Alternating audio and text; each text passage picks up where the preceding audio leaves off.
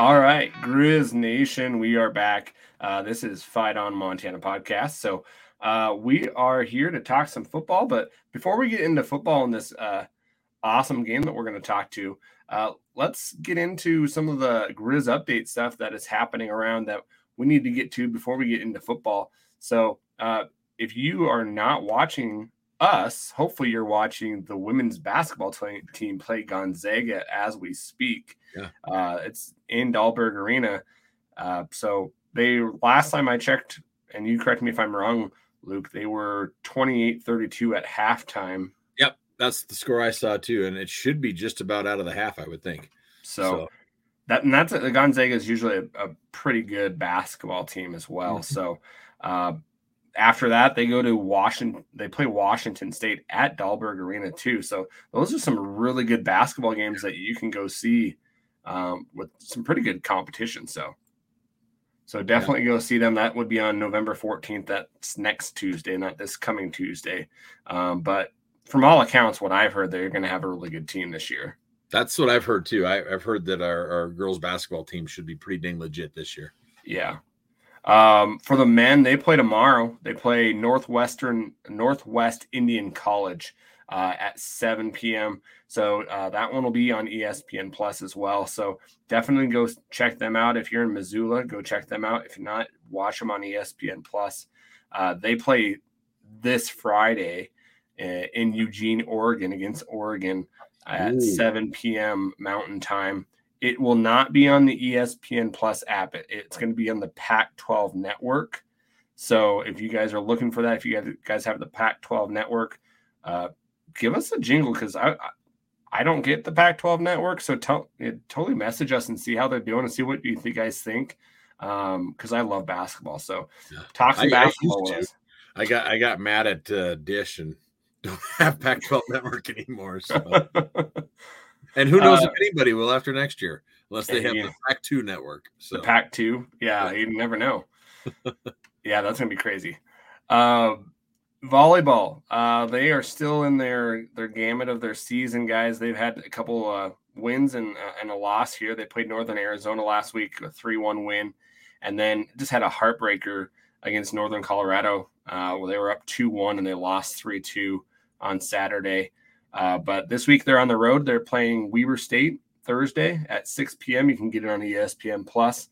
And then they go to Pocatello on November 11th, Saturday at noon, and that's on ESPN Plus as well. So they're got what? Whoa, they've got 3 games. 1, 2, 3, if I can count. 4 games. 4 games left until the Big Sky tournament. And something that's weird with them, I think they only take like the top 8, top 6. I'm going to say it's 8, because I thought I was watching them this weekend and they said that we're close. Yeah. A few more wins, but we're right on that bubble of making the tournament. So, yeah. Boy, so hopefully they could. Well, and this team is a really good team. I just think that they've had some ups and downs and haven't really hit their stride. But they're a talented team, and they have those momentum swings. Volleyball is so crazy on momentum, where you get a couple points and then it's gone. Yeah. So hopefully you guys can watch them, support them, and definitely hopefully we can get into the Big Sky Conference tournament. So yeah.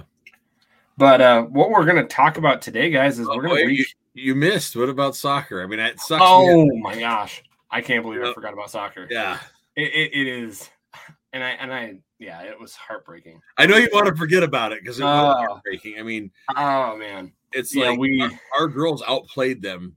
Oh yeah, the whole game, and it was just one of those freaky games you just can't pull out. So, and it's crazy.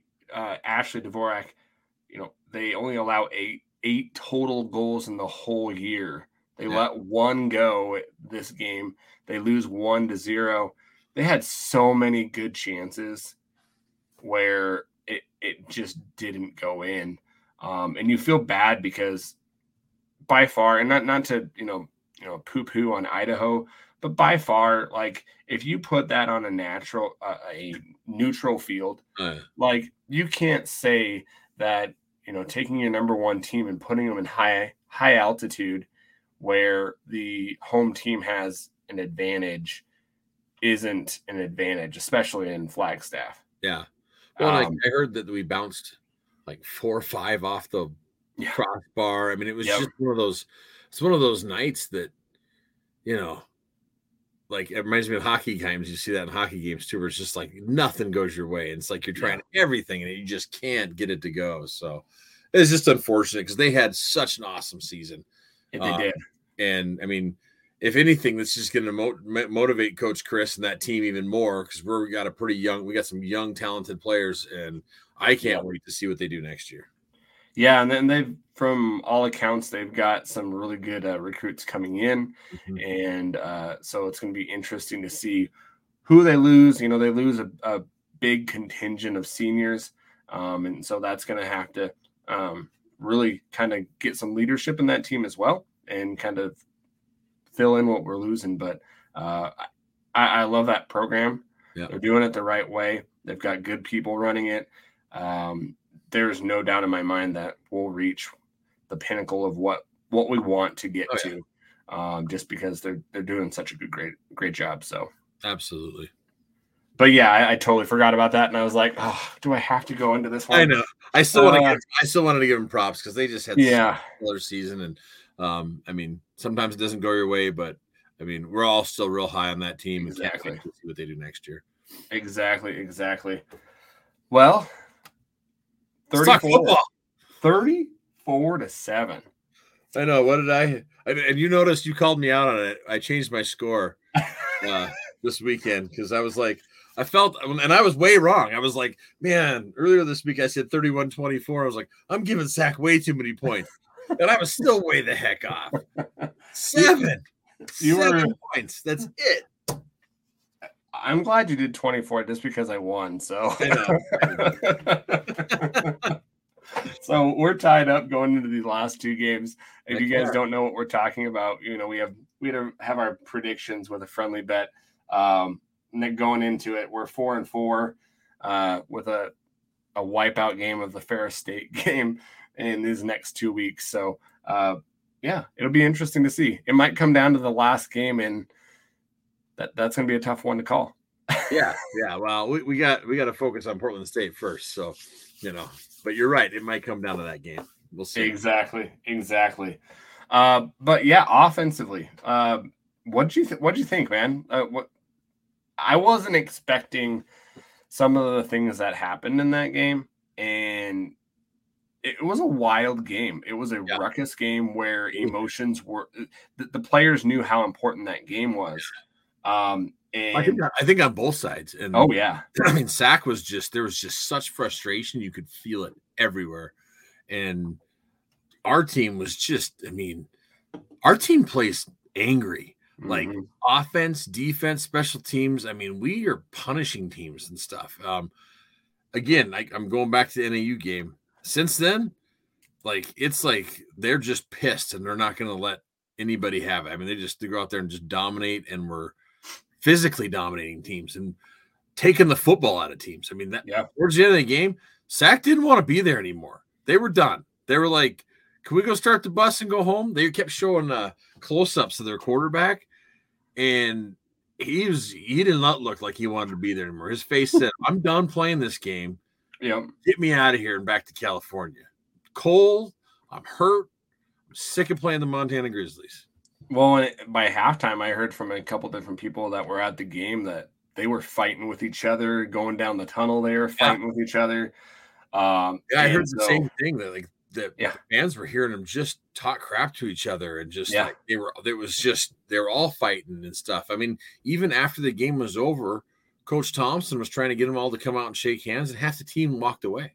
That's crazy. That's not good. I feel bad for Andy. He's got his hands full because that team's there's some internal stuff there that they're not, that they need to fix, and it's not a good thing. But I mean, I'm going to beat the hell out of them because they deserved it. And finally, the balls weren't bouncing their way and stuff. And even when it felt like, oh my gosh, the wind's pushing the ball to the 1 yard line. What do? Set a damn record. My wife was like, "Can they do that?" I'm like, "Well, they're not touching the ball. It's actually the wind. It's legal." But I mean, they think they're doing that, but they're really not. It's the wind. And then Clifton throws the ball to White, and they set this record. And the cool thing is that the previous record was set by Brian Ayotte and Jimmy Ferris. And one of the coolest things I thought is Jimmy Ferris got online and congratulated both of them. Jimmy's a great guy. Big fan of Jimmy, friend of mine. And he's just the way he congratulated him and passed the torch. It's like records like that are meant to be broken. And how cool is that on Saturday? That was awesome. I saw that too. And I totally liked it. So we need to have Jimmy on. That would be awesome to have him on. Man. Jimmy's awesome. I mean, he does motivational speaking and stuff. He'll have us running through walls by the end of the freaking pod. That's awesome. Yeah, he's great. Awesome. Well, first drive, I was kind of worried. I think a lot of people were because I think people were going, "Oh crap, here we go, we're in trouble." And I'm a very positive person, glass half full. I was like, come on, lots of time, have faith. We're good. Yep. So, that first drive, I was like, oh, man, I just saw our line getting kind of pushed. And one thing is McDowell was just really holding on to the ball a little too long. Sorry, my voice. But I was getting a little worried with that. But the momentum swung in our favor. And really, we played our lights out. The one thing that I think that kind of like blew my mind was the unsportsmanlike penalties for the whole teams. Like both sides. I've never seen that. And Marty was the same way. He was. I've never seen that. Maybe remembers it one time, or maybe that was no, it wasn't Marty saying that.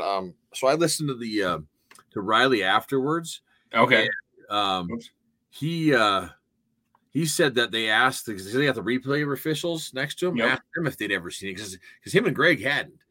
And the replay guy said that he only knows of one other time of that happening. Yeah. And my feeling is that the refs were afraid it was going to get out of hand because there was a lot of emotions. And so that was their solve. Like, okay, everybody gets a personal foul.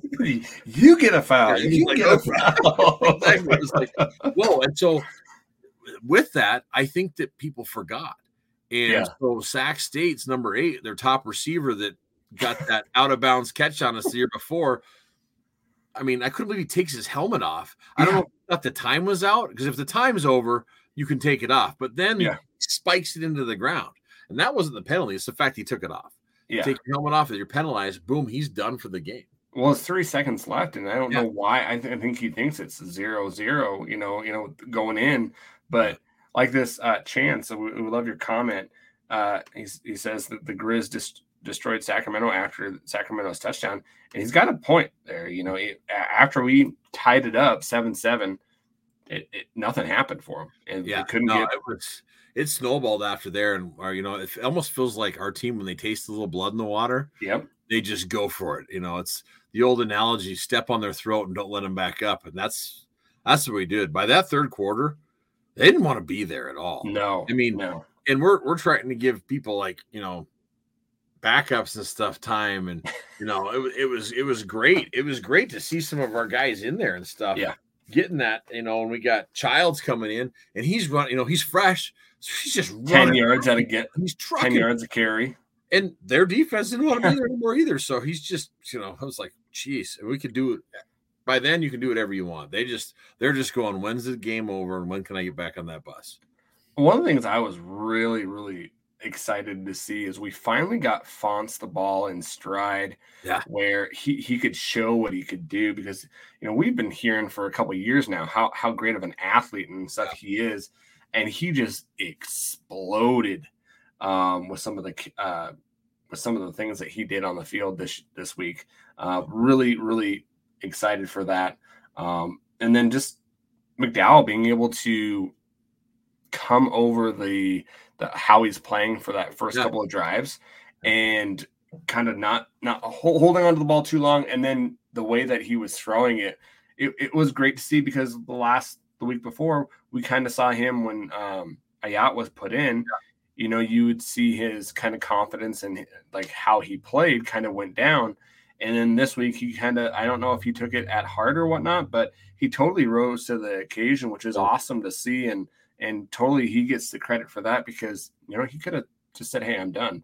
Yeah. But, totally showed some grit. He totally rose to the occasion. I was, yeah. Last week we were talking about Ayotte, and I still think Ayotte's our future, and he's great. I think so too. But I was pleased with the coaching staff that they left Clifton out there. He was balling. He was having a game. Just like when someone's playing like that, don't get in their way. Just let him go.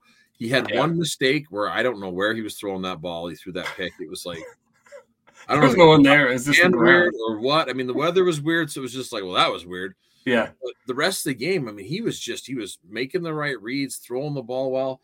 And then between his running, Osmo, Gilman, Childs at the end, I mean, Osmo is just killing guys out there. There's like his knees are pumping and he's just trucking guys and they're falling on their backs.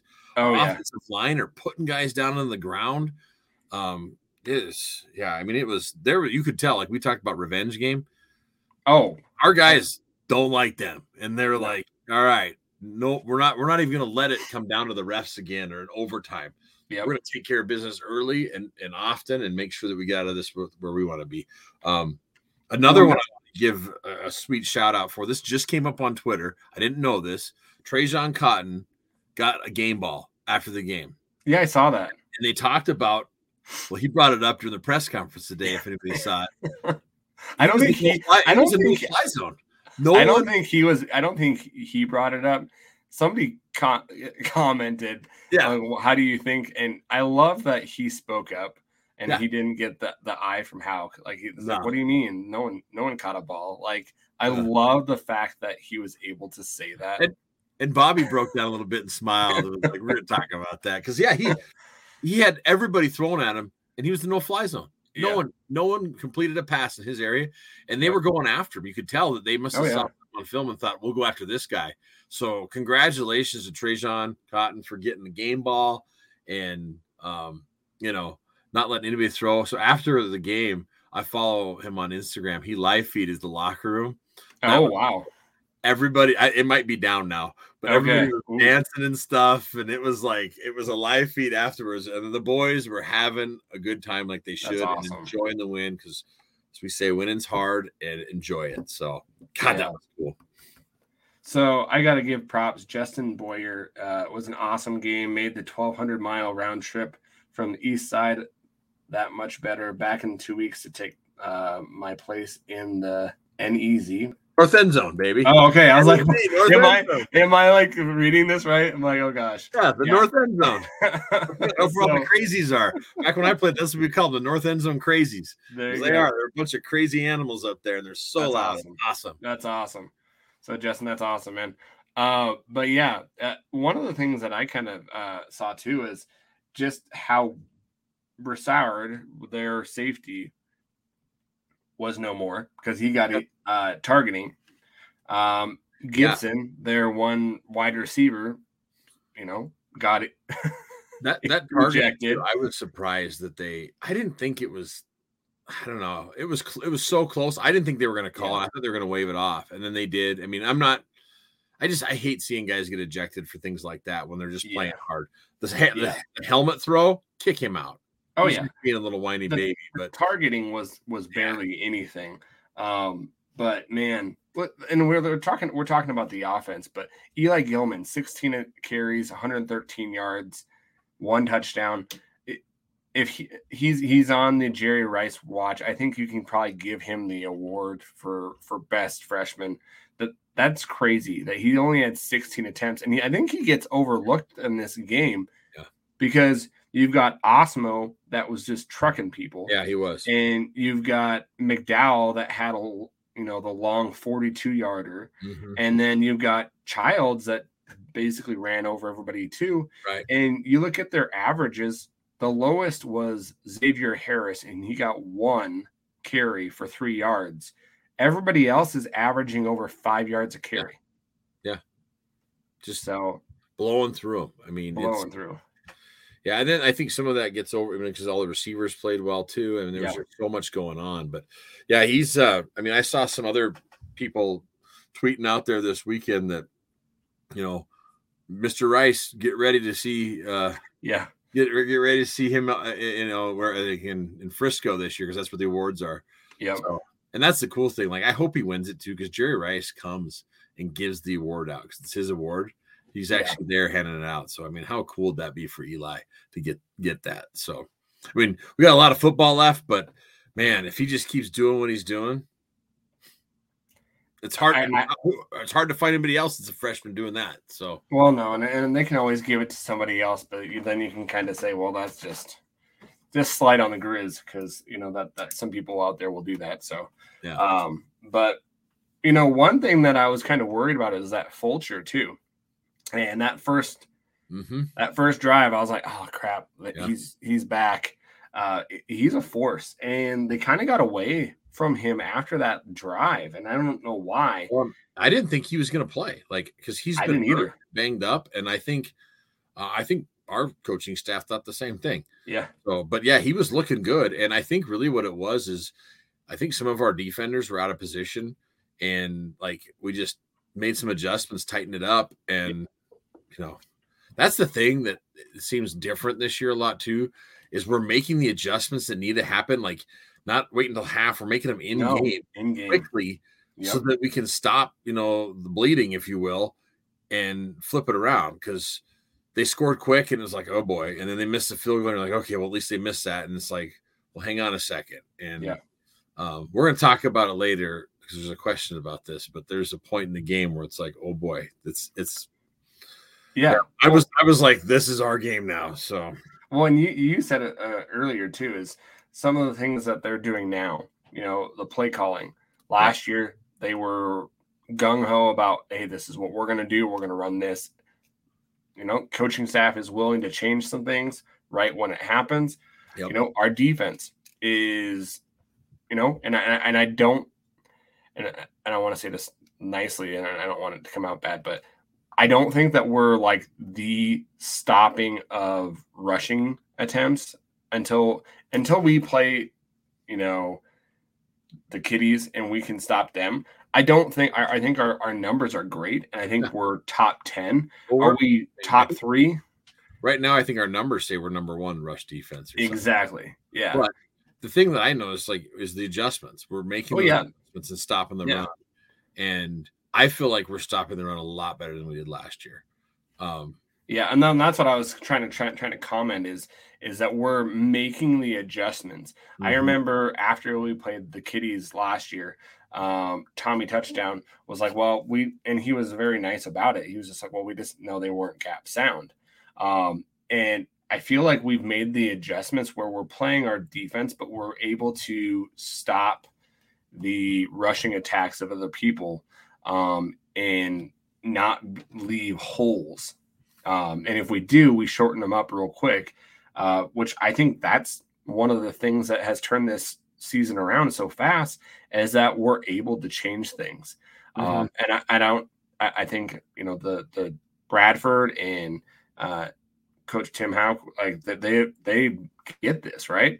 That they have put the time in. It's amazing to see the switch in 4 weeks. Oh yeah. Well, between our run and even our pass defense too, some of those zones we're running, we're adjusting where the linebackers are and stuff so that we can tighten those zones up. And it's been effective against the pass too. I mean, it's just the things they're doing, last year we had all these All-Americans stuff. Now we've just got a bunch of really good players that are just doing their jobs right. Yeah. And doing what's expected of them. And these guys love playing with each other. One of the cool picks after the game, when they were juniors about to dump the water on Coach Howe, if you zoom into Junior's face, he is smiling from ear to ear. He's so excited to dump water all over his coach, who just became the winningest coach ever in Big Sky conference history, with only 35 losses, mind you. That's crazy. Jerome Sowers, who, former Griz coach as well through the 95 championship, had the record, but he had a whole 100 and some losses to go with it. Yeah. Or Houck doesn't have very many. I mean, that's impressive. Yeah. What a feat. So, I mean, congratulations. I think we're going to get there eventually, but congratulations to Coach Houck, exactly. too.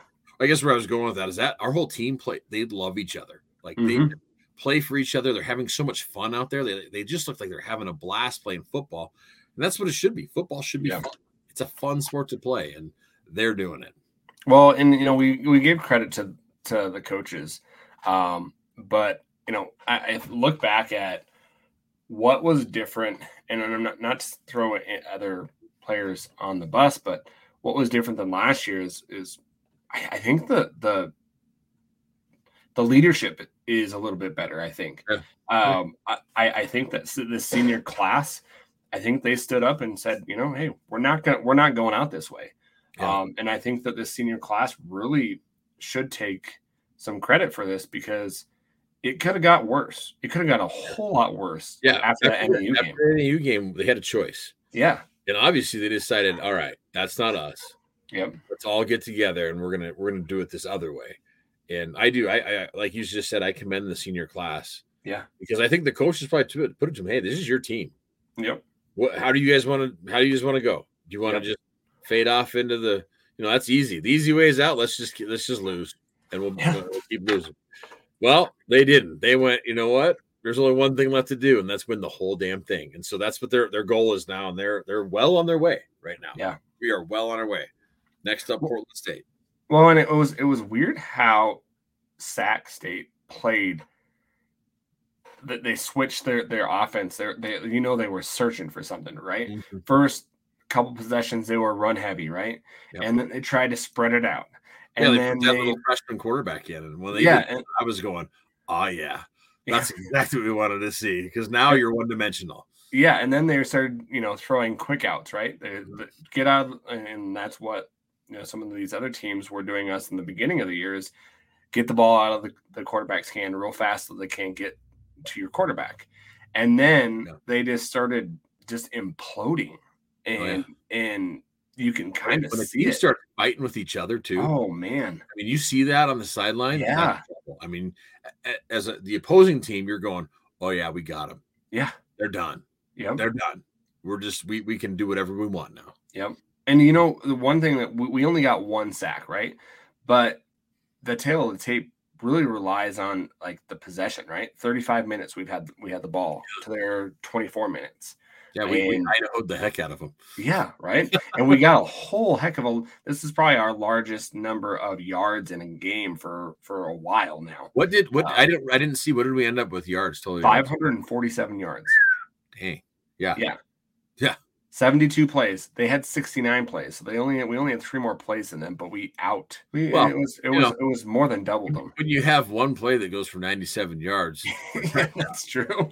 Yeah, you don't need a bunch of plays, because that was that was going to be a long, sustained drive, and it's like, okay, QB sneak it to push it out, a little bit, which I love to see this doing that with McDonald's 6'4", 215. It's like, yeah, let him push the pile. Let those the Hogs get up there and push too, and then, man, just that the route that he ran, and I mean the help with Junior too pulling him off was just awesome, and then high stepping to get away from him, and then just there you go. I think someone posted it and they had the wrong name on there on the internet, but I think he hit 19.7 miles per hour. Oh wow, he was running that. So one of those stats things posted it, but they had the wrong name on our receiver, not White. Oh, okay.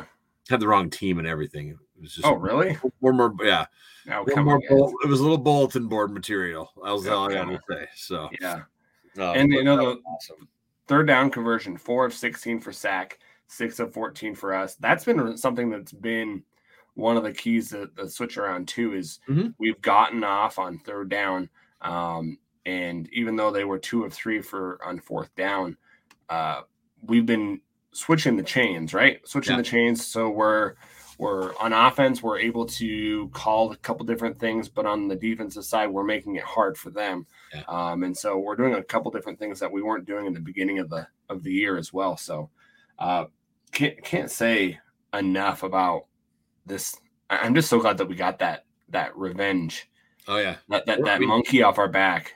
We're on the revenge tour. I mean, we started with beating Idaho. Now we take down Sac. It's and there's just like this weekend we got Portland State, and there's no way Bobby wants to lose to his son, or and then we got Cooper on the team, so he's gonna have him fired up. I don't want to lose to my dad, so that's exciting too. And one other thing I wanted to point out, and so have you noticed the touchdown dance that Clifton and AJ Forbes do? Oh, it's amazing. So they're slapping hands. It's like my wife and daughter absolutely love it. It reminds me of something from Street Fighter. It's like this hands, it's like Hadouken, and they're like firing. Yeah. It's so cool. Clifton reposted it today on Twitter, and I mean it is my favorite dance, like a celebration that I've seen, and I love that Bobby's letting them do it because a few years ago, Sammy when he'd get first downs, he'd step and throw the first down marker. Well, then he got told by the staff, "Don't do that. We don't do that." Which I was just like, "Man, come on, let him do that." They always do it now, though. They always go like this. I think they've kind of went, you know what? They're having fun. Let's let these guys. Football's supposed to be fun.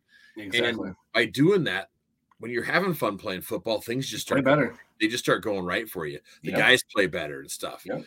And that's why another thing I like is Bobby's not too. He doesn't really mind if you get a personal foul here or there, because you're playing hard. I'd be the same way if I was coaching. It's like, that's a tough play and you're driving someone to the ground. Like when Walker got taught, he drove him to the ground and then he went for a little bit more, and you can't do that. But it's hard to say, don't be aggressive, because this team is super aggressive. They're all playing that way. And that's what we want to keep doing. Because, not to skip ahead, but we want to beat the Cats. We got to play aggressive like that. Yep. We got to outbeat them on what they do. So exactly. And there's a couple questions during the press conference as well. One, Frank Gogola said, are you going to have Walker this next coming game, because is he going to have to sit out? So I kind of, and Luke as well, we kind of went searching. I asked Sam Herder, and you saw a 2020 rule, right? Yeah, I found the rule book from 2020 that said that it's different from what the targeting rule is. Yeah. And Bobby, he kind of jumped on him today, but mentioned it too, that he's available. But they treat that rule, an unsportsmanlike conduct, different than a targeting. They treat a targeting. Yeah. Targeting is ejectable, unsportsmanlike conduct it isn't. So Walker will be back. And then I think some people were questioning, was it Cotton or I think Walker, he had that late hit out of bounds. Well, that wasn't an unsportsmanlike. That's not why he didn't get tossed. It was a personal foul, which is different. And some people were confused by that. They're like, hey, shouldn't he beat? No. It's so when both teams got him, those were unsportsmanlike. So you can't get another unsportsmanlike. Yeah. Personal foul is different. It's a, bang, bang football play. Well, unsportsmanlike is after the play has gone. After the play, it's talking crap, or like the guy threw his helmet, or if you hit someone extra out of bounds or something. What Walker looked like he was, going for the top rope thing, and on the ground. So things like that it's more of a judgment call, but that's why. So just for some clarity, because I think there's been a lot of questions on how that worked, because again, that just doesn't happen where they give the whole team unsportsmanlike. That was crazy. I was expecting numbers hey, number 8, number whatever. I wasn't expecting the whole team. Even my wife was like, "What?" I'm like, "Yeah, the whole team." The whole team? Yeah, the whole team. Both teams. So even poor Chris Brown's out there calling plays, for the offense. Yep, you just got one. And you get one, and you get one. Whoever's on the team gets one. It's just it was wild. I'd be interested to know if there. I really don't think it's ever happened, but like I said, that one ref said that he thought it did or something. So I've never seen it in my whole life. But yeah, I'm not going to say that I'm perfect, but oh my goodness gracious, I understand why they did it. To get kind of just people a little settled down and kind of get control of the game. And I understand why they did it. It's just, I think it's crazy. It felt like their hands were tied and they just had to, because of the bench clearing from Sac State. And just, but I think they were like, oh God, we could lose this game. Yeah. Lose control. If it was a hockey game, that they would have lost control and there have been fights everywhere. That's hockey. That's awesome. Yeah. Well, do you have anything last thoughts on Sac State? Just, it was really, we keep talking about the Griz playing a full game, and this is the closest they've came to playing by far a full game like that. The first drives and stuff, it felt like we were getting getting situated and making adjustments, but that was really close to just a full game that the Griz played. Yep. Mm-hmm. Yeah, I would say pretty close. There's a couple things that we could probably change up a little bit.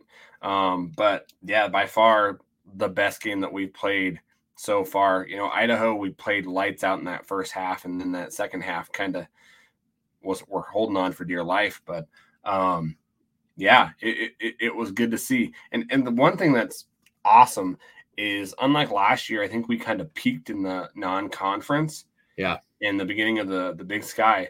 This year, it seems like each and every week we're getting a little bit better and taking those steps and getting better, which is great to see. And knock on wood, we're healthy, right? Yeah. Oh yeah, absolutely. Hopefully that you hope going into this next game against Portland State, you win and then you stay healthy. Yeah. And that's one thing, like in the years past, it felt like with our quarterback situation, like, if he goes down, we're in trouble. I don't feel that way right now. Yeah. And it feels like it's been next man up all over the place. Like we didn't have Gradney this weekend and our back stepped up. Oh yeah. McGinnis has been out because of some health issues is what it is. He's not hurt. He's just, he's had some health issues. So but hopefully he'll be back next week and stuff. But our other guys are all stepping up and doing a great job against great teams like number 7 Sac State. Yeah. We piss pounded them. Normally a team like that, you're not going, oh, that's number 7 in the country. You're thinking that's some, non-ranked team. And we, showed out. So that was well, and to get in their heads so bad that they're fighting against themselves, that says a lot. Yeah. Because this team was coming in a formidable opponent, even though you kind of look at their schedule and you can say they've played a couple people.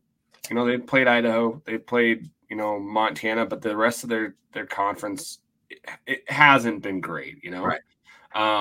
They beat Stanford, which that's something. Stanford's not great, but still it's an FBS team. So it is. But the only thing I'm. So that's okay, and they have a little extra oomph to get that because it's their old coach. But right. Like this whole Idaho thing with Nevada, like Nevada's a horrible FBS team. Terrible. Like that's like they would be up the bottom half of the Big Sky this exactly. Year. Awful. The top 4 of the Big Sky, top 5 would beat Nevada. Eastern probably beat them. Eastern would definitely beat them. Yeah. It would be a high scoring game, but they would beat them. Yeah, it's well, and like we're talking about that. Heck, even that Versus app, the simulator, had us losing last week.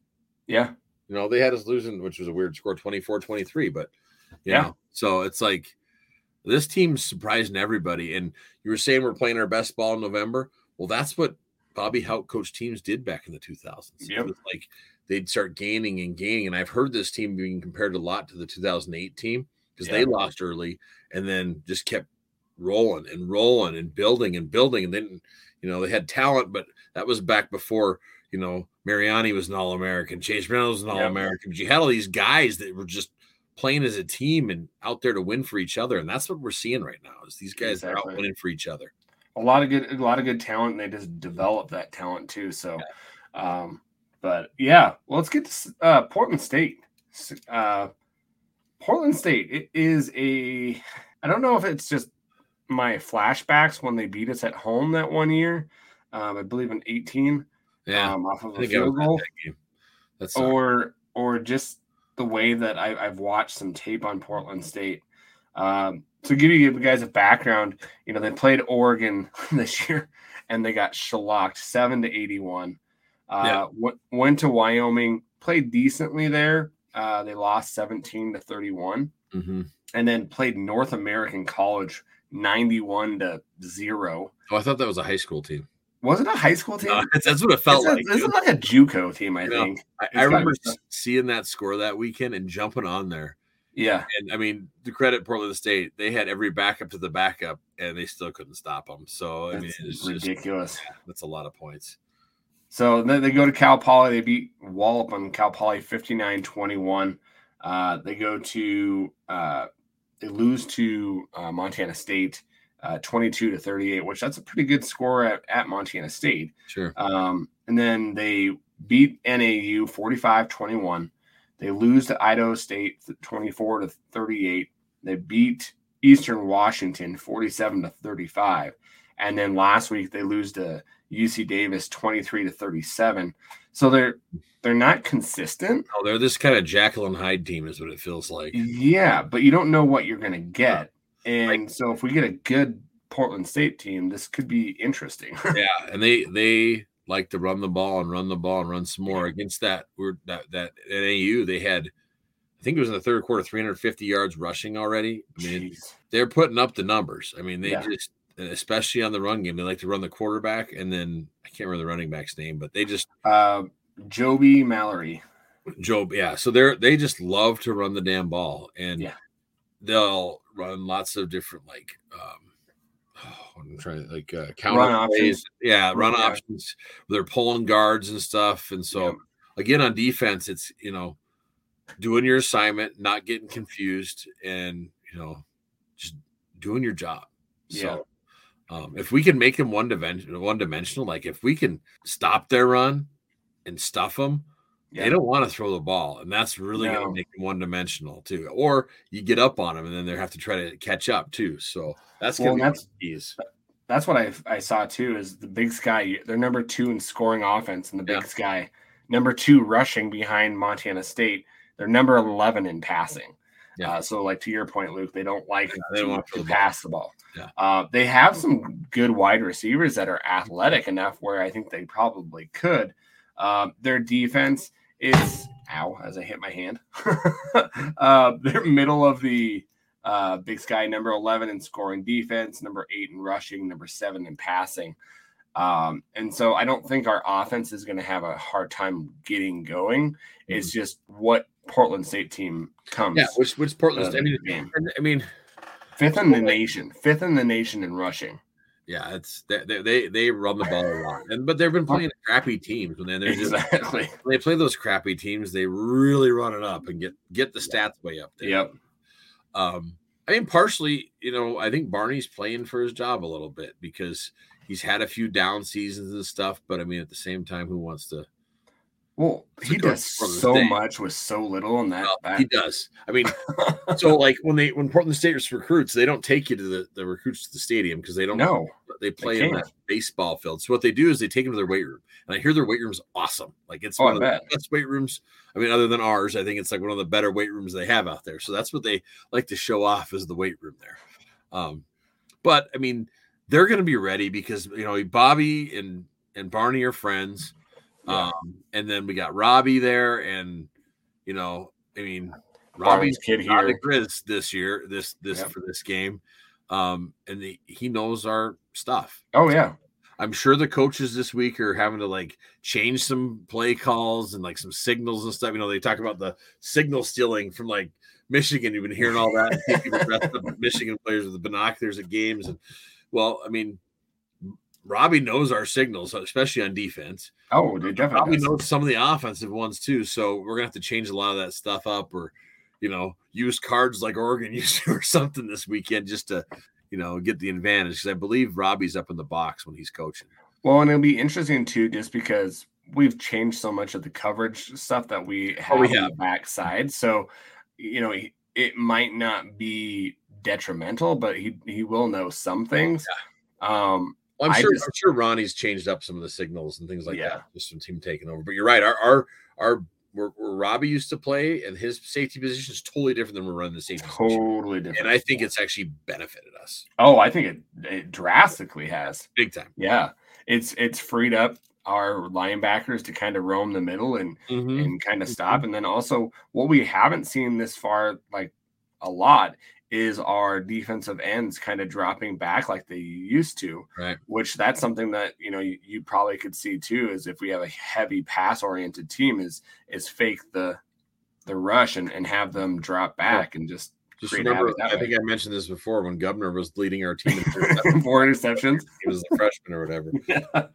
Speaking of Cubs, man, I love it. His bench press thing, I just love that. Every time he gets big play. That sack where he just sacked, that was all him. Getting double teamed and just pure beast mode. He's just a freaking He's like a barbarian out there. Oh man, folks, it's just I love watching some Gubs, man. I love the dance, man. It is awesome. I call it the bench press dance. You gotta just I don't know what it is, but it's so cool. I love it, man. Love it. So one thing that going through the Nerd and Me, they are top 5 in the nation for third down percentage. So that's something that we'll have to watch. Yeah, 52% or above 52% on third down. So something to kind of look at as well going into this game is their run, as we've talked about, and just third down percentage, which kind of goes into what we've been doing. We've been stopping the run. We've been doing, really great on third down. The only thing that is a little different is their quarterback, right? Yeah. Dante Chachere or whatever his name is, is their second leading rusher on the team. He's getting 493 yards this year, averaging 54 yards a game, 7 touchdowns. He is just he reminds me of a long-legged Dalton Sneed where he doesn't have the passing, but he just loves to kind of like gamer kind of just like run, right? Or what's his face from talking like Tim Tebow? No, white guy, little guy, not Baker Mayfield, the other guy, Johnny Manziel. That's what he reminds me of. But Chachere is just not as good. But not as good. No. But just long-legged, just quick, and so we really got to make sure that we contain him. Yeah, we do. Our ends. That's going to be the big key, I think, is containing their offense. Their defense has lots of holes. They've got good linebackers. Oh yeah. Like they're probably their best thing on their defense is their linebackers. Yep. Their front's okay.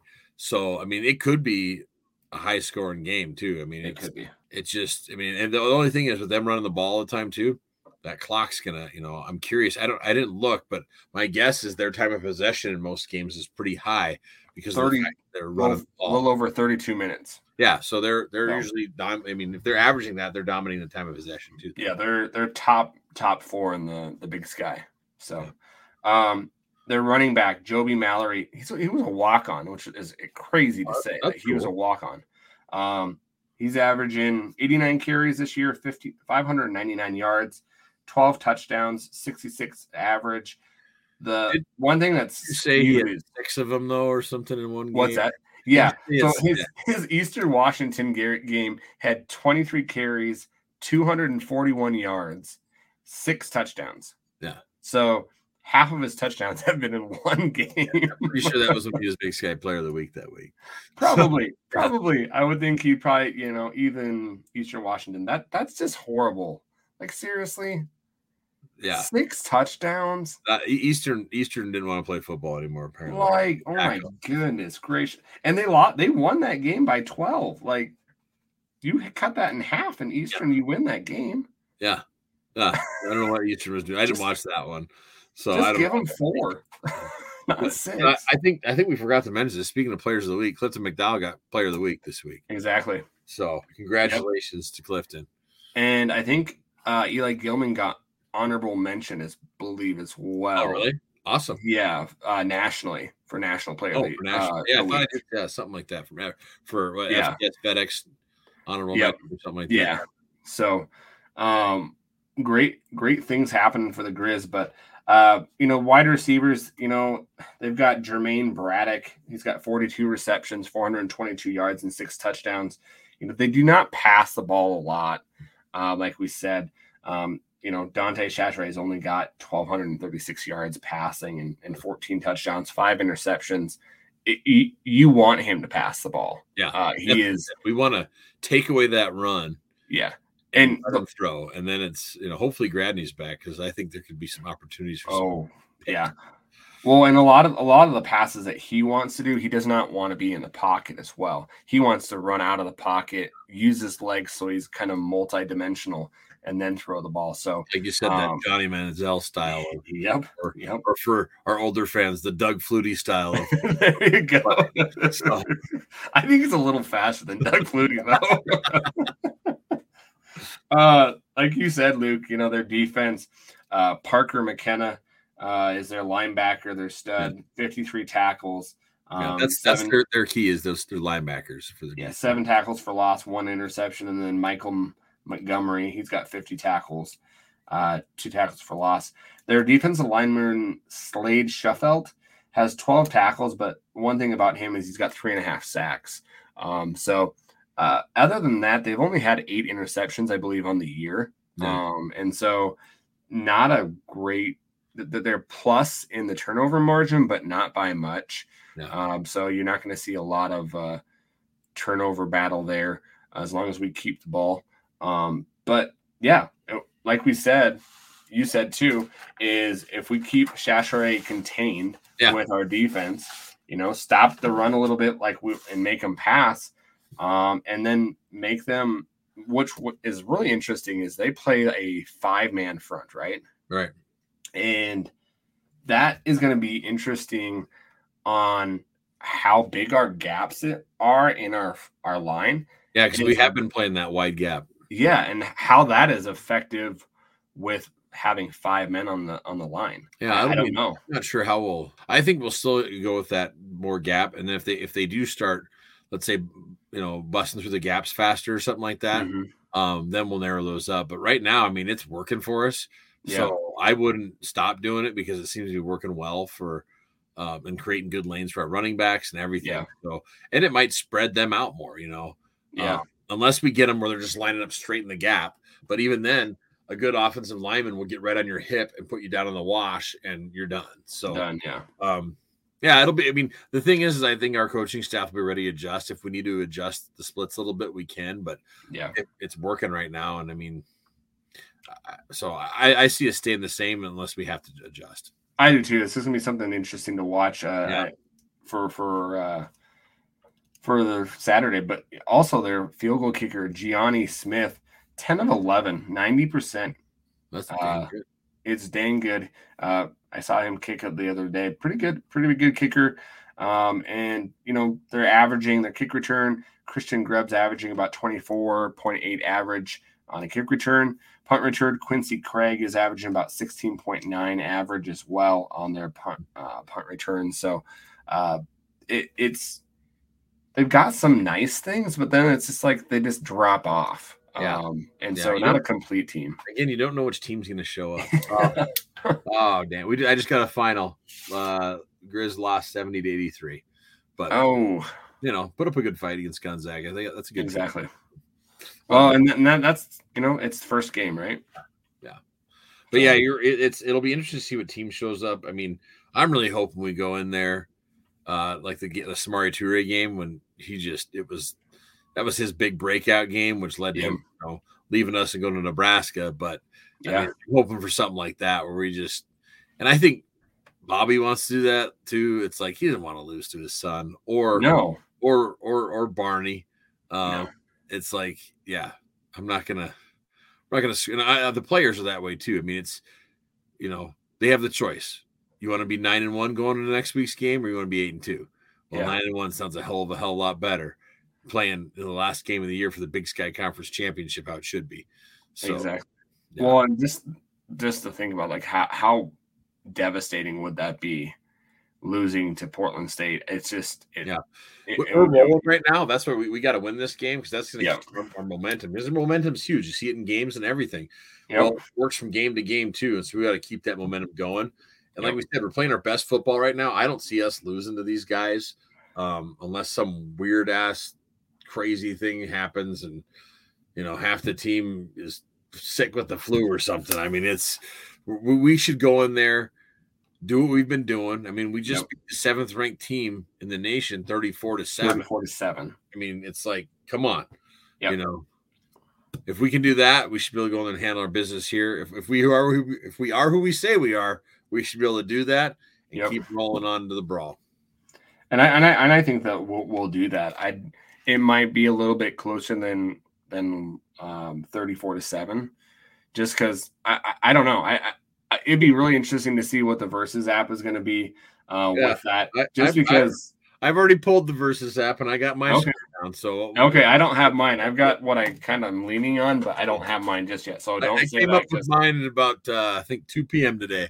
was right before the press conference. I was just like, I'm feeling this right now. I wrote it down. So, I've been wrong all season, but I mean, at least not, wrong on we've been pretty right on the winning side. For the most part. We have. Yeah. We've been pretty good on that, except for the NAU game, which is crazy. No one predicted that. Yeah, exactly.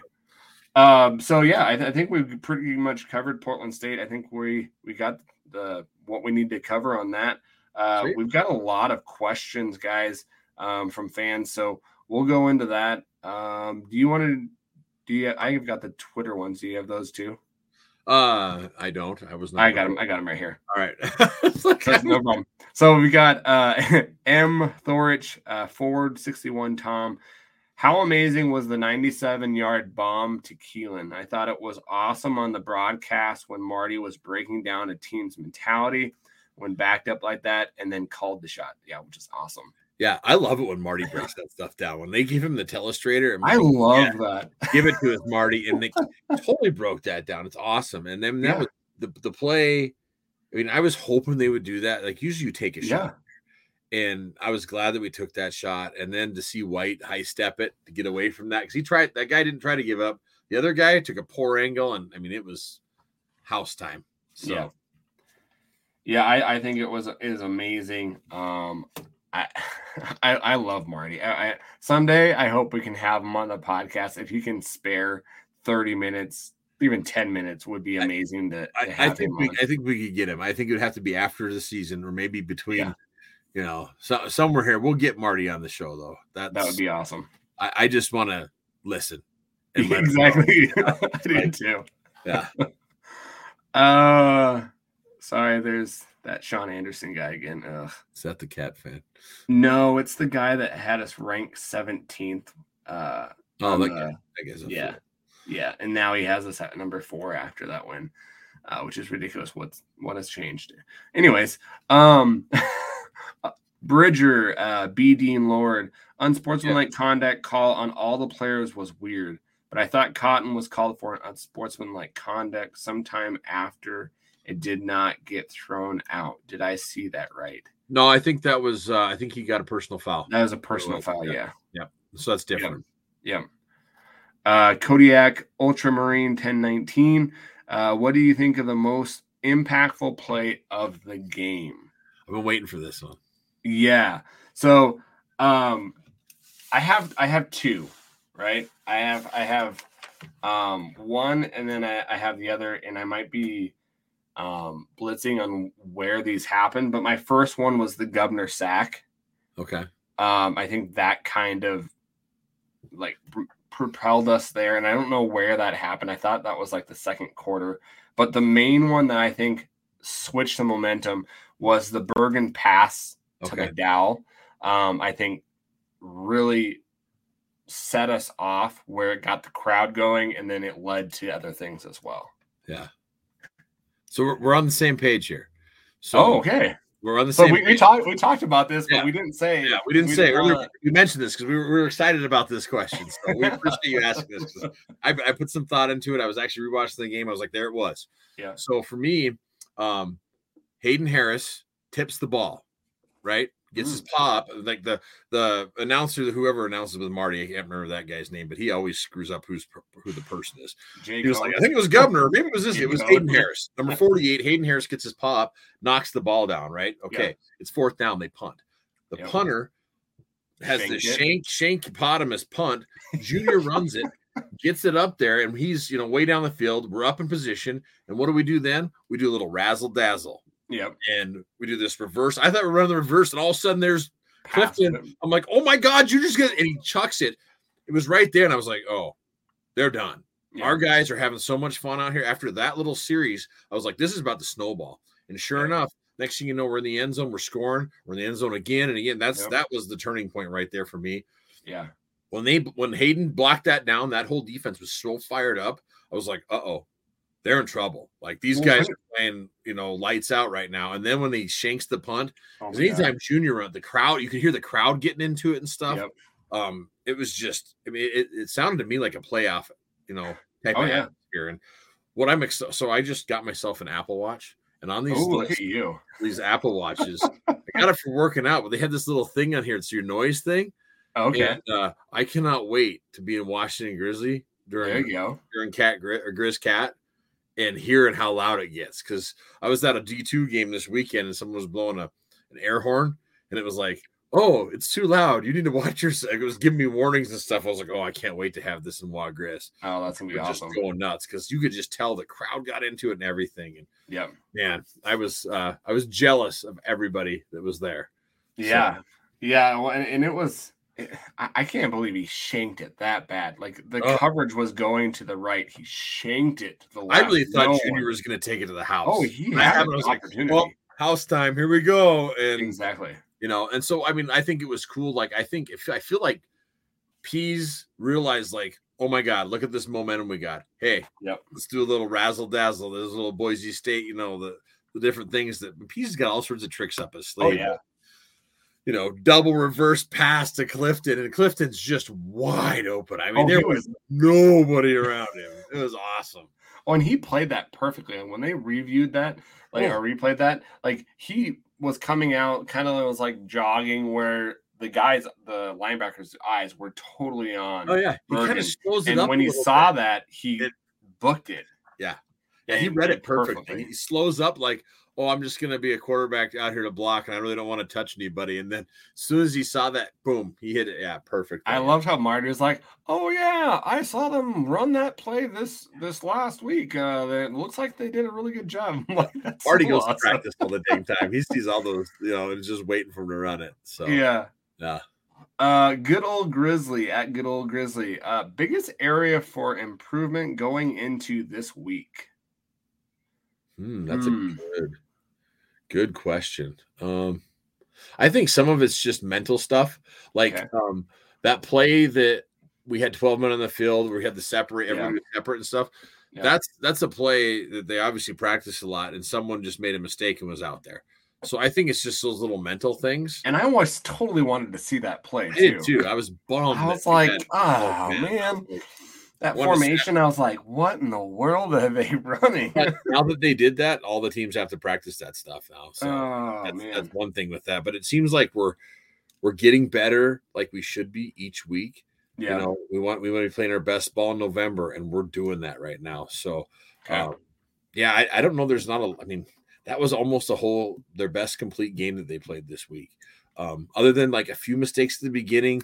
Was on some alignment spots on the D line and linebackers, but we corrected it so quick and we stopped it. So I think just keep doing what they're doing and keep improving.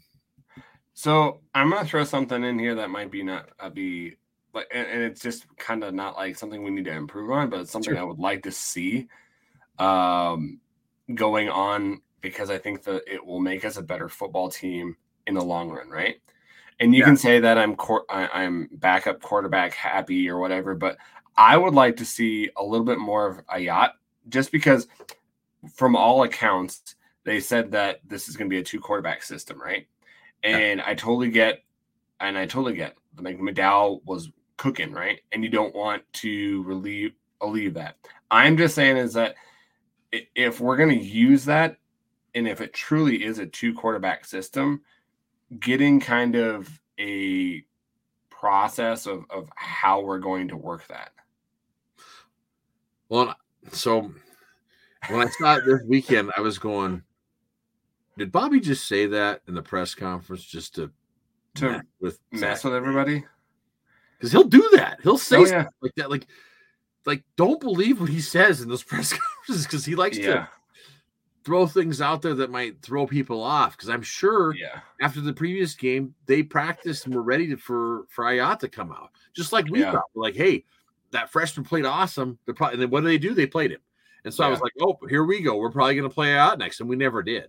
So we didn't, which was kind of crazy, I thought. I'm curious to see what happens now. This next week in Portland is a great opportunity to play some more Ayat if we wanted to, because that defense is susceptible. Yeah. So, and I think too, again, if Clifton's on a roll, I'm glad that they didn't like abruptly, oh no, we got to do this because we said we're going to do this. I don't think we're going to see him very much though, because just how bad their rush defense is. Their rush defense is number 8 in the Big Sky. You're right. You know, I'm talking like if we can get up big, you know. Yeah. Get Clifton out, get Ayat some more playing time. That's where I guess I'm talking. Yeah. It's more like, I don't think we'll see him until like third or fourth if we're up big. So yeah. Well, and I just think that would be kind of nice to see, just kind of get him some reps, because you just never know what's going to happen in the playoffs, right? Yeah. I just think having that card back there in your back pocket could be nice to have. Yeah, no, you're right. I mean, and college snaps are hard to come by, so it's like getting him more time, like especially if like we can, you know, get up, I think would be key, because that way if we do need him in the playoffs, he's ready. Yeah. I mean, he's already impressed all of us, but like, we've got another one here. Bridger, B. Dean Lord. If the season ended today, the Griz would beat Idaho for the conference regular season chipper with a head-to-head. Which Griz players are on the all-conference team? Oof. Stats-wise, not many, but record-wise, first place teams usually takes a big portion of all the conference spots. Yeah, so I say like on defense, Gubner, definitely. Braxton Hill. Yep. And then I say Gradney. Yeah, Gradney because of his picks. I was thinking, you know, Cotton's close, but he might be like second or third team or something like that. Yeah. And then I think you could put Wilson in there as a second teamer. Well, he's gonna be really close too. Yeah, he'd probably get second team. He'd probably get second team. So you could even see Janicaro in there for second. Yeah, team I was thinking Janicaro too, but first team guys definitely. I think Braxton, Gubbs definitely, and Gradney. So and then let's go. Well, special teams, offense, juniors, special teams. Juniors sure. Got it. Yeah, he should have it anyway. Yeah, let's go offense. So offense, Eli.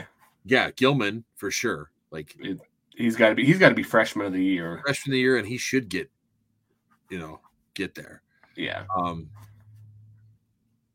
I don't think we win the best. You could give like a second or third, maybe. You know, I don't know. It's hard to say there. So I mean, but I say so.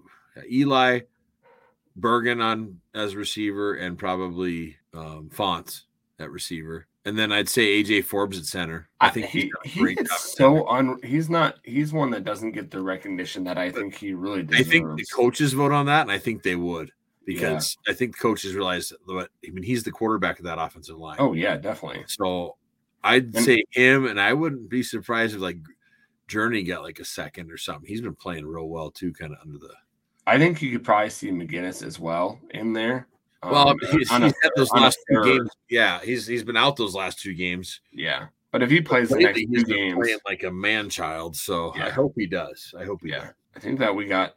I don't think we're gonna get any of the punters or kick returners, just because if it stopped where we were with Idaho, I think Glasgow might be in the running, but Glasgow.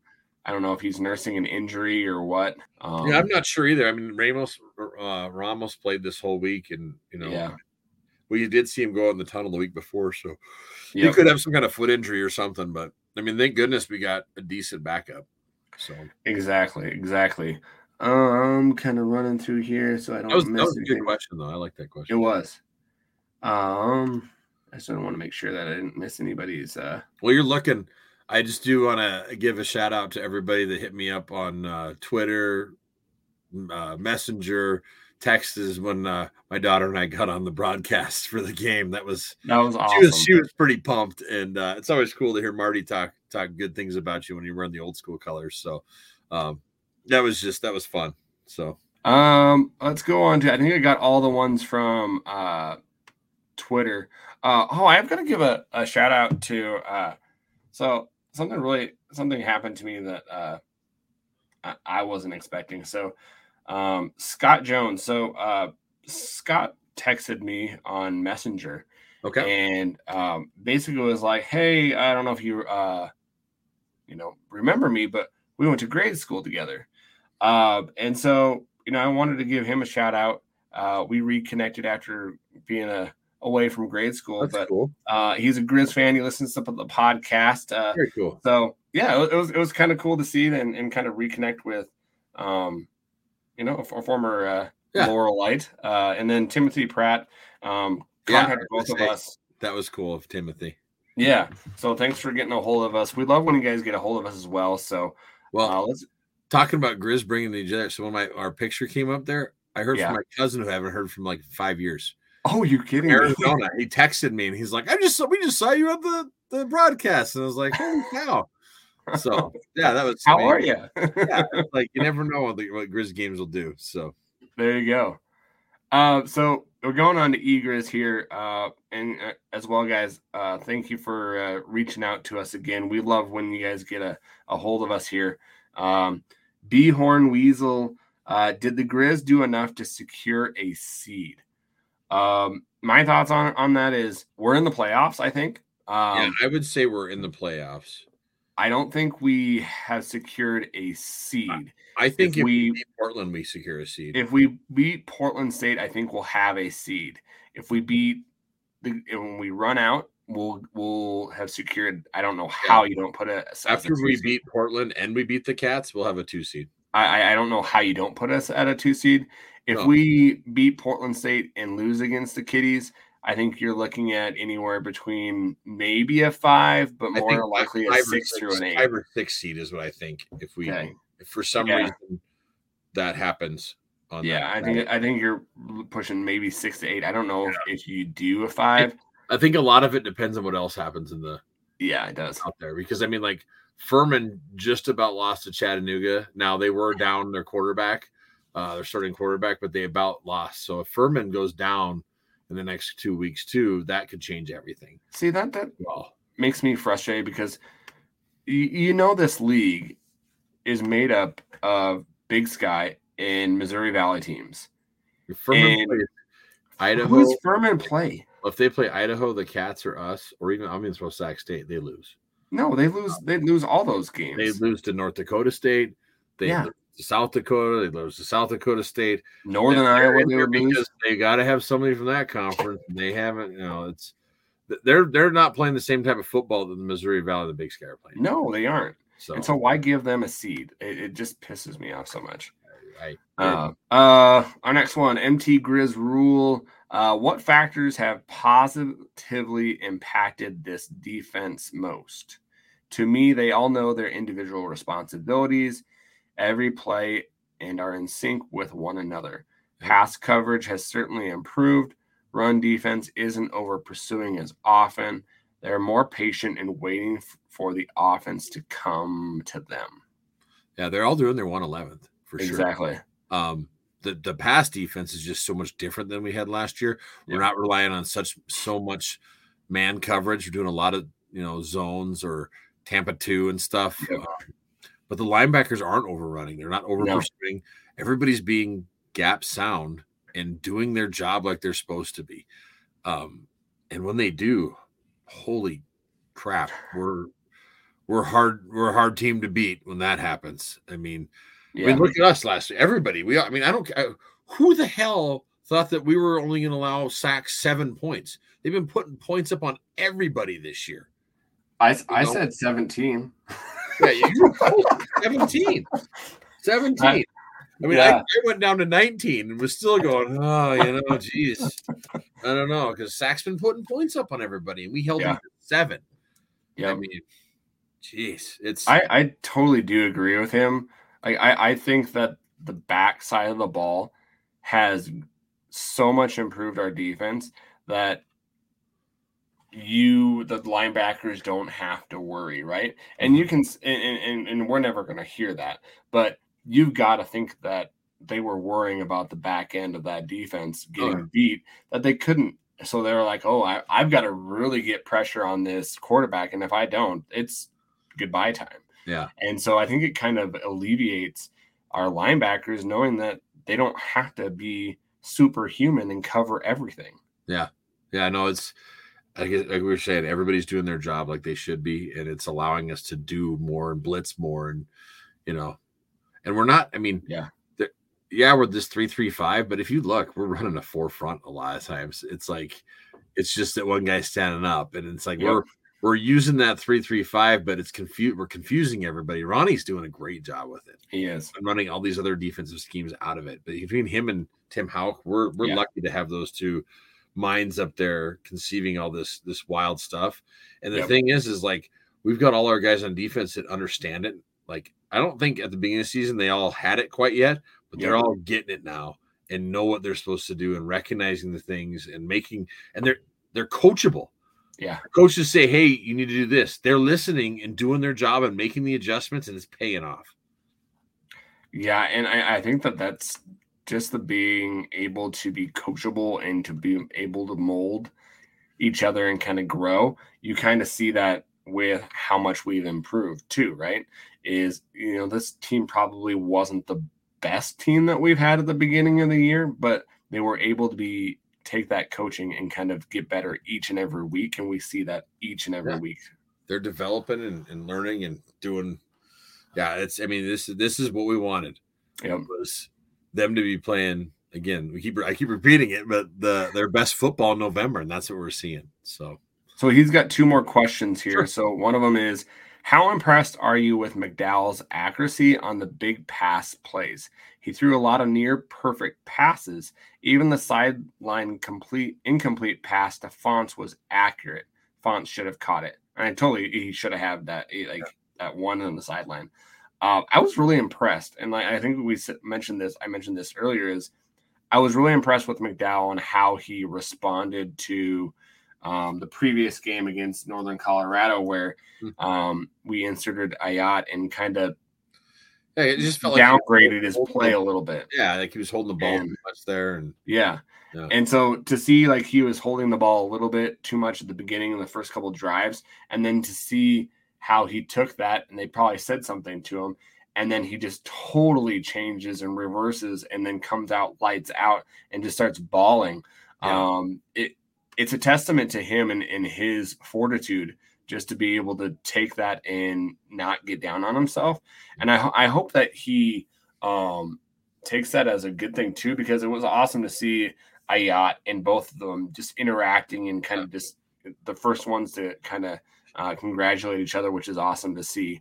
But yeah, he really impressed me this last game.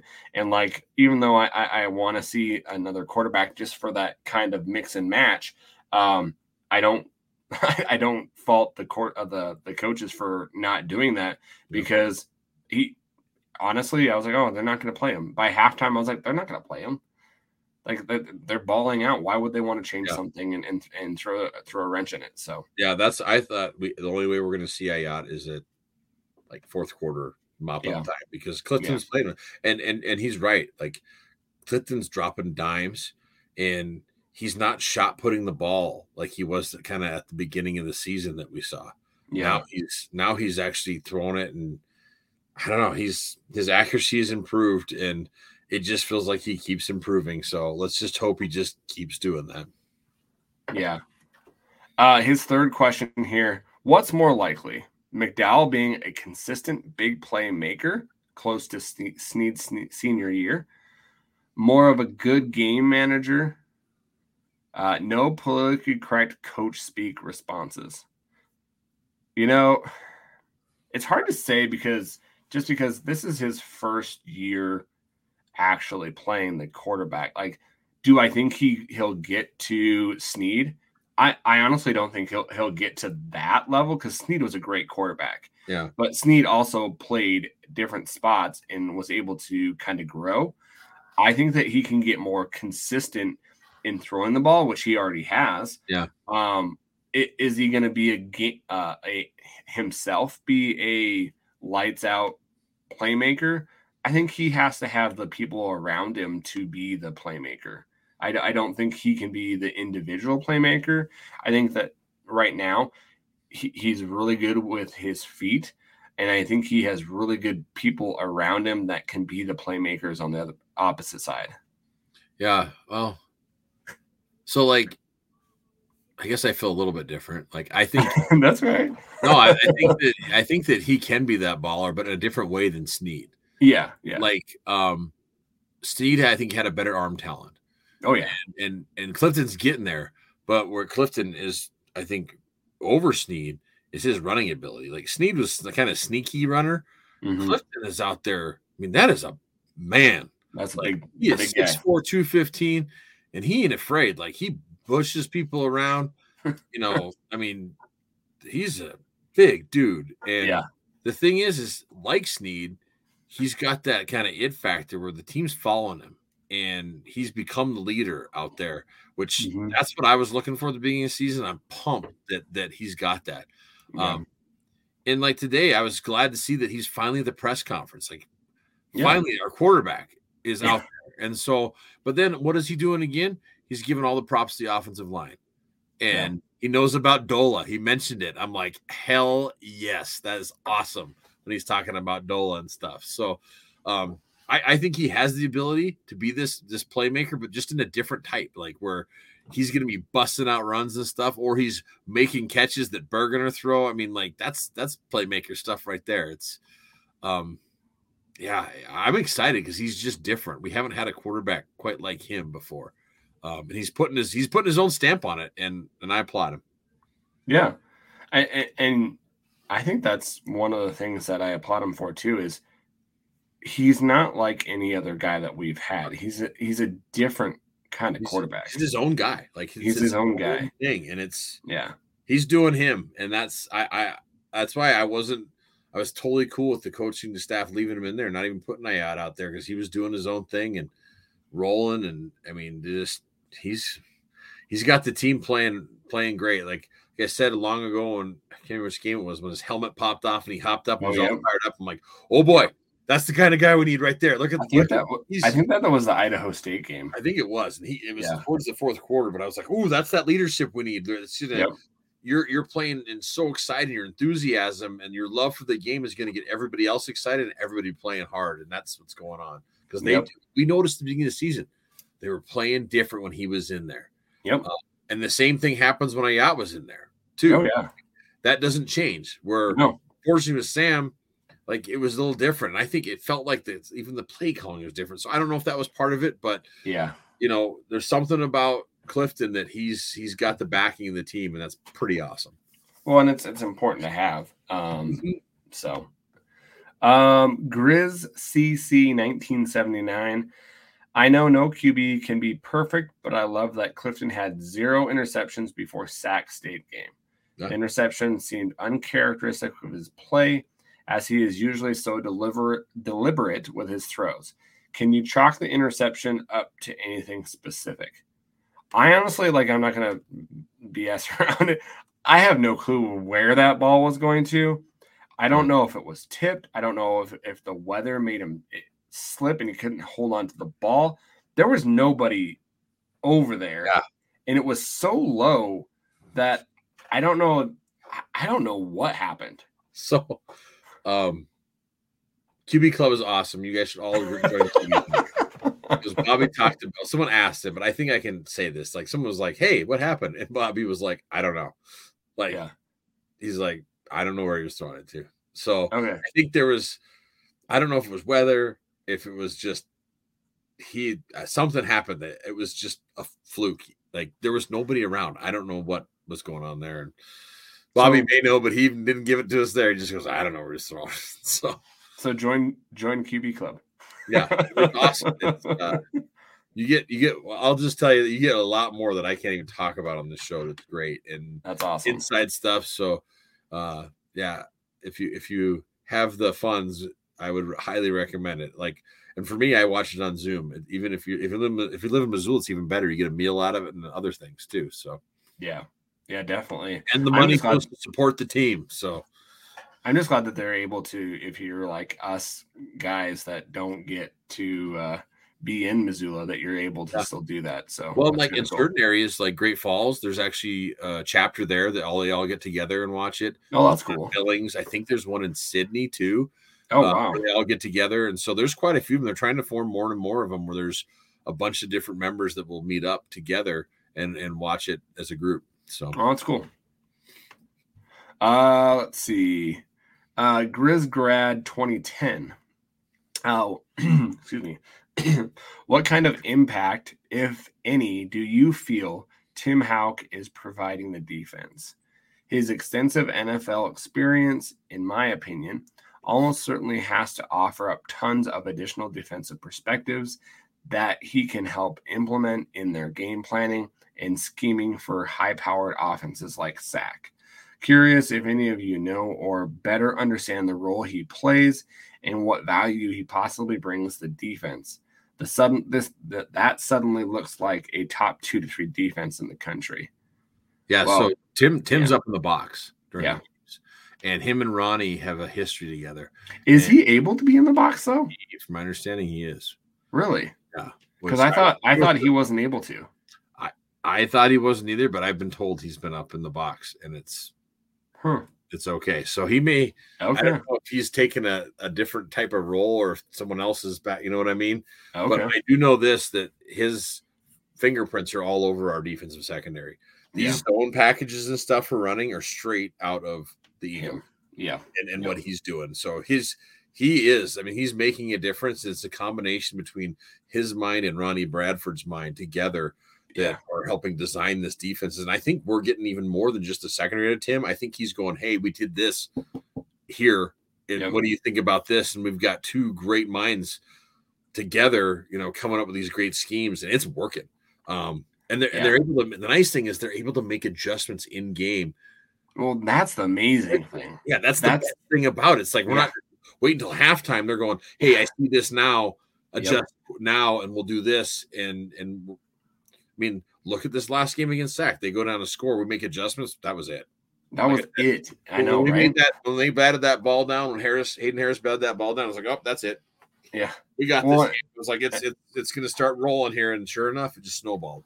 Well, and that's what was different from last year is just the inability, and it looked like it was like, oh no, the coaches don't want to change; they're going to be stuck in their mindset. But this year, it's so refreshing that I have to thank Bradford and Houck, like Tim Houck, that the defensive side of the ball is totally different. They're trying new things. They're changing things right on the spot, which is amazing. And like honestly, it does look like a top 2 to 3 defense in the country when we're the last couple of weeks. Yeah, it does. You look at what we've been averaging. Teams have been averaging, the first part of the year anywhere between 21, and then the last 2 weeks they've scored 7. Yeah. So our defense is getting better and better each week. You can kind of see it. The UC Davis. We beat them by 8 points.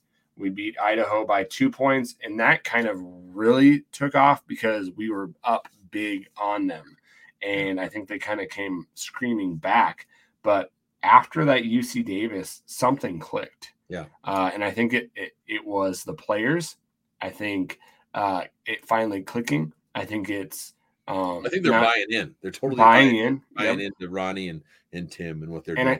And I really do think Riley Wilson getting healthy and some of the other defensive line people getting healthy as well kind of help with that as well, because I know it's not a lot, but Cashman being on that defensive line has helped Governor get some rest as well.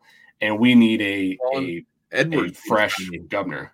Totally healthy too. Exactly. I don't think he was totally healthy at the beginning of the season because he's playing like he's totally healthy now. Yeah. We're seeing much better play out of him too. And it's Tim Houck's stamp, like I said, stamp and fingerprints, whatever you want to call it, are all over our defense. And like you were saying just a little bit ago, a year ago, it felt like we weren't making the adjustments, or we wait till half and hopefully they make adjustments. Now, I mean, it's on the fly and they're doing it now and stopping things. So we have one nasty defense, and it's exciting to watch and fun to watch, guys. They are having so much fun out there playing ball. It's so fun watching them. I agree. I mean, they fly to the ball. Like you watch, they're all pursuing all the time, and every one of them, they're greedy out there. They all want to tackle. It's awesome. It's awesome. So beware the D ass here. What would you say was the turning point for the defense this season? Was it a specific game, play, or player that had transformed this defense? I think you even answered that with the UC Davis.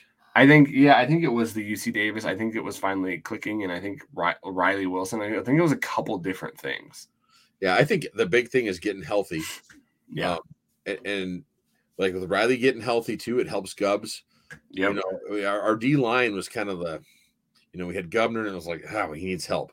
Well, getting him help and getting healthy out there and stuff. And then again, everybody kind of buying in has helped us improve.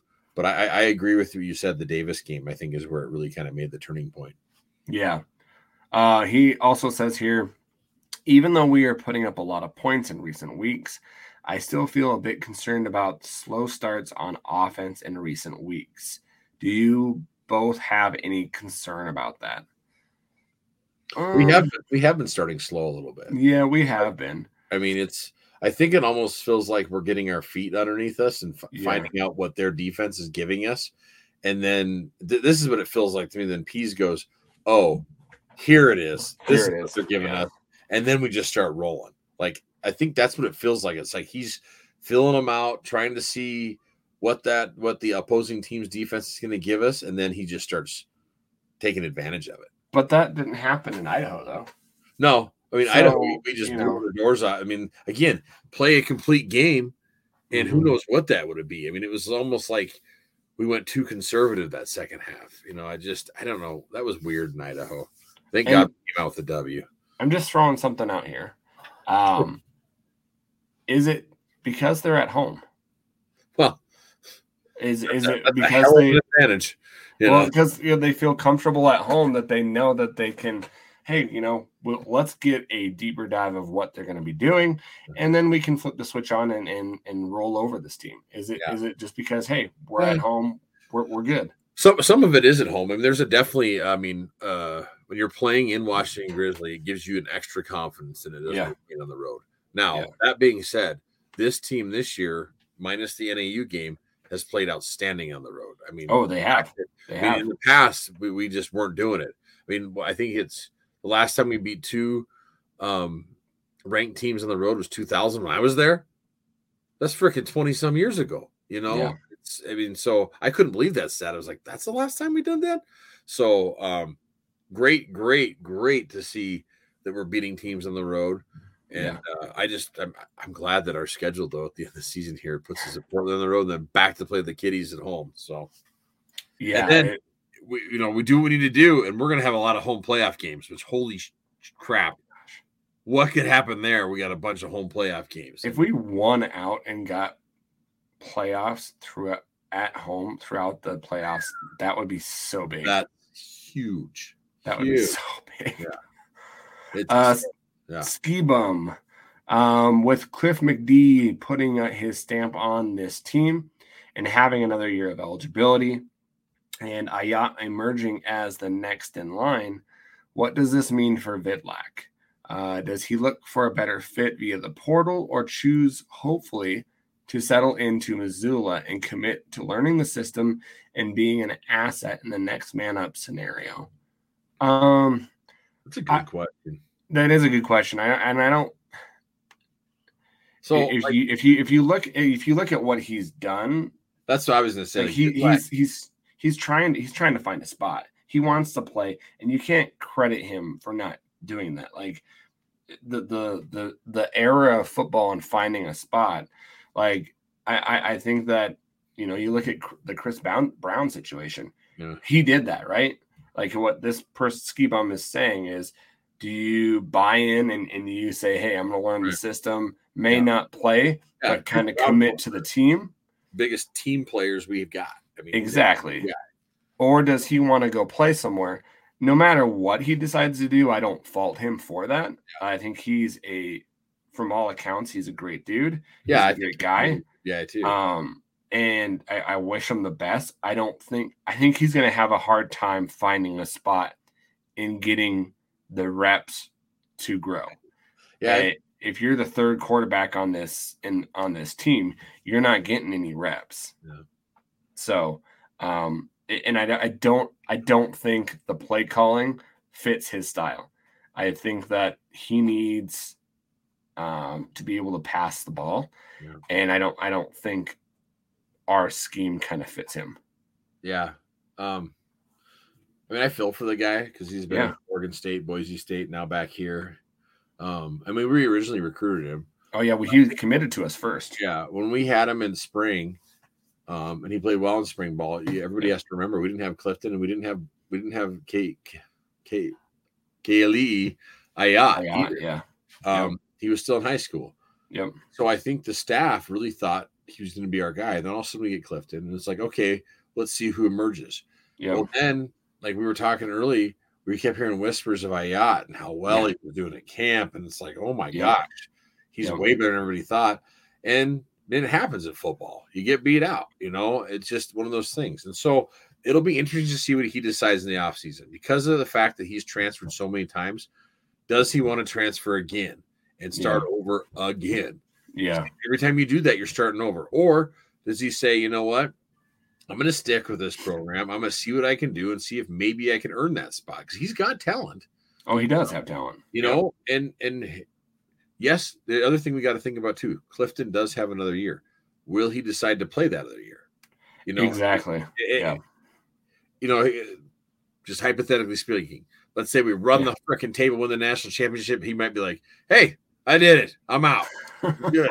I've been going to school for so many years. I mean, some of these seniors have been there for 7 years now, it seems like. Yeah. They call it good. And then it's like, okay, yeah, we need Vidlac, hopefully he stays. So I think that's to be determined still. It'll be interesting to see what he decides just because, again, Oregon State, Boise, here, this is his third spot. Do you jump again? I mean, what are your odds of, it's hard to do that sort of thing and start over again.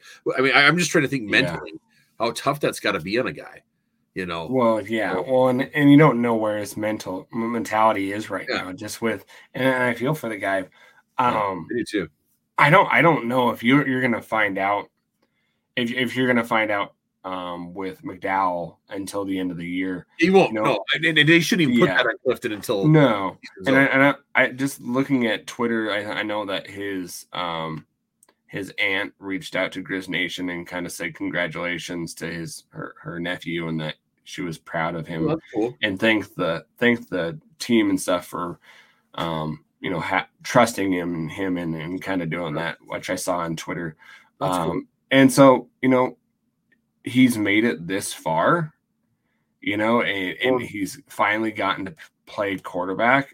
I don't see him relinquishing that and saying, hey, I'm going to hang up my cleats when he's just now getting started. Right. And it's hard to hang him up. Like you might, like on Osmo saying he's done after this year. Well, as soon as the season's over, you start going, ooh, maybe I don't want to be done. I'd like to play some more. And that's where I forgot about that with Clifton. This is really his first year playing. He really didn't play at Central Arkansas. No. So he seems like he really loves playing football. Yeah. So if he's got 1 year eligibility left, you're damn right he might come back because it's like, hey, I want to keep playing. Well, and one thing that I kind of, if you don't listen to the Big Sky Breakdown with Colter Nuanez and Brooks Nuanez, like they did a podcast about Ayat, and it was just really awesome to see and hear that this has been happening, and these rumbles have been happening since the summer, right? That they knew what they had kind of got. They knew that, this area that Ayat is playing in Hawaii is pretty good. Brooks flat out said when he saw him in camp, he was the best quarterback on our team. So, and there's multiple people that had said that too. Yeah. And so knowing that, Bobby doesn't like playing a freshman quarterback. And so do you kind of say, hey, we'll see how it goes throughout the year. We've got some things in place and, it doesn't go where you go. I honestly, I don't think that he's going to be there. It would be surprising to me for Vidlac to be coming back. So we'll just have to wait and see. It all depends on what he wants to do, and I'd be surprised too, I guess, if he sticks around. Yeah. Jared Kuhn, great win by the Griz and a killer atmosphere Saturday night. My burning question is, how conflicted is Robbie Hauk this week? Not at all. I don't think he is. I think he's dad's ass is what he wants to do. So I guarantee you Robbie roots for the Griz. Oh yeah. Every other weekend. But this one, I mean, there's nothing like beating your old man, you know. Yeah. That's the goal especially at his own game. So yep. And I think that he wants to beat him. Like, well, who doesn't want to beat their dad at something, right? And as soon as this weekend's over, Robbie's gonna be rooting for us to beat the Cats. Exactly. Exactly. So yeah, I don't think he's conflicted at all, but not at all. It's just me. Now the one who will be conflicted is Bobby's wife Stacy. Because it's like, do I root for my husband or for my son? That would be the mom's always the one that's more conflicted. Yeah. So let's see here. Last question here. What is your opinion on the chances of a PSU letdown? There is a lot riding on the last two games, possible home field throughout the playoffs. Do you think this team can be distracted by the brawl? No. That was a quick no. Luke, that was like quick no. No, they're not going to be distracted at all. It's they're, the coaching staff and the team, like I said, you were talking about team leadership, the seniors, they have a goal.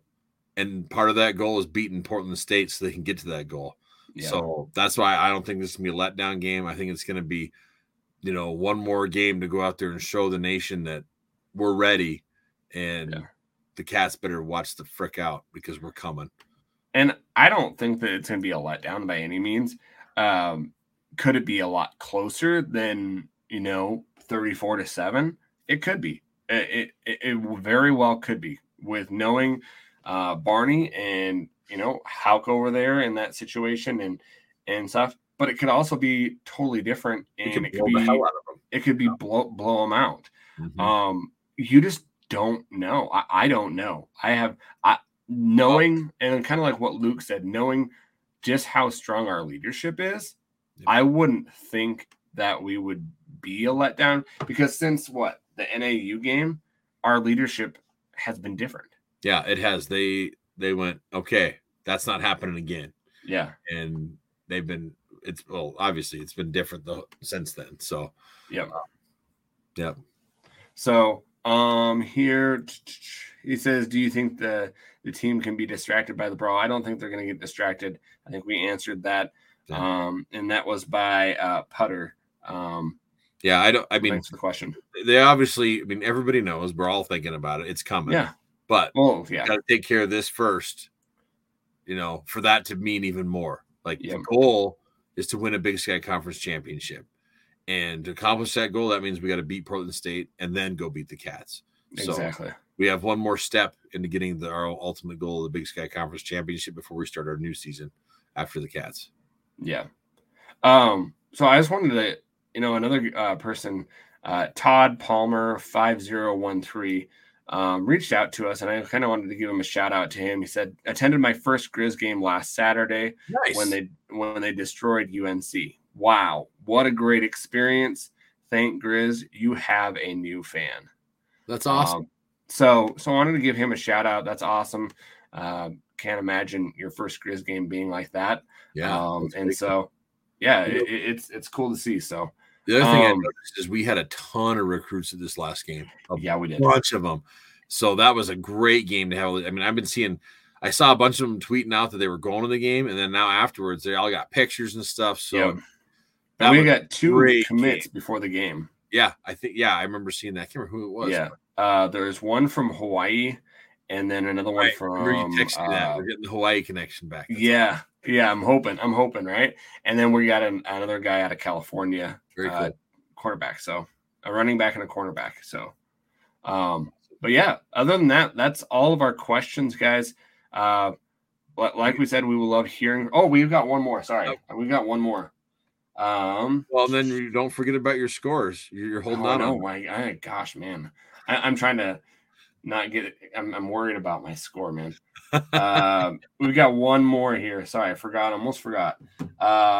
Michael Kemper says here, I feel like this year's team had more talent, but they were on a downward trajectory.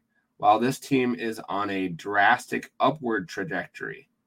With that being said, who wins if the Griz of last year played the Griz of now? I say this year's team. So that's a great question because the trajectories have been are not even close, right? Yeah. And I think hands down, I would say this year's team. Yeah, the momentum, the play calling is different. I mean, just the way that they're playing together, it's night and day. I mean, and we had a lot of injuries last year. I mean, Lucas getting hurt did not help us, but it feels like this team this year has less individuals and is playing more as a team.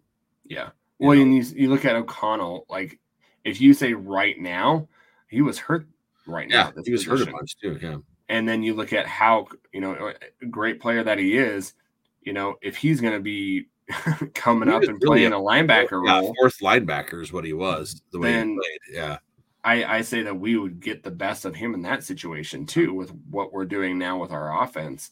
I think it's a great question. This team is playing way better together and gelling way more than our team did last year. So that's why if we put both of them at the same time of the year last year, and this week, this year, the 2023 Griz would beat the 2022 Griz. And I don't even think it's going to be close. No. Yeah. I would hands down. It would be not even close. Yeah. So awesome. Well, you're not getting out of here with some score predictions. So no, I'm not. I'm happy to go first here. So okay, you go ahead. The other thing we didn't bring up. So I'm sure most everybody's seen this, but the coaches poll were number 3, Yep. Media poll were number 3 this week. So we're still trying to get to that number 2 spot. We moved above Idaho. Yeah, we moved above Idaho.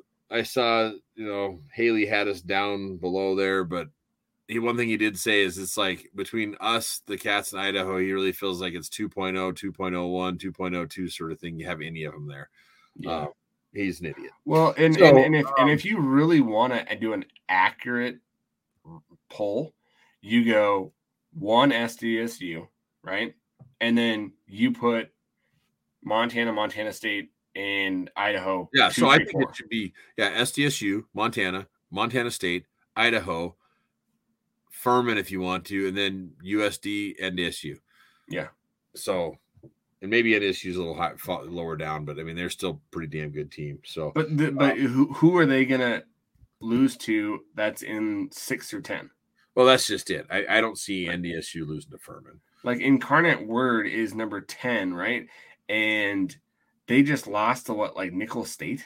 Yeah. Or Nicholls, whatever. Yeah, Nicholls, who someone in our conference beat the hell out of Nicholls. Yeah, didn't they? And someone that we played, wasn't it like Idaho State? Yeah, I think it was. Or Northern Arizona that beat them bad?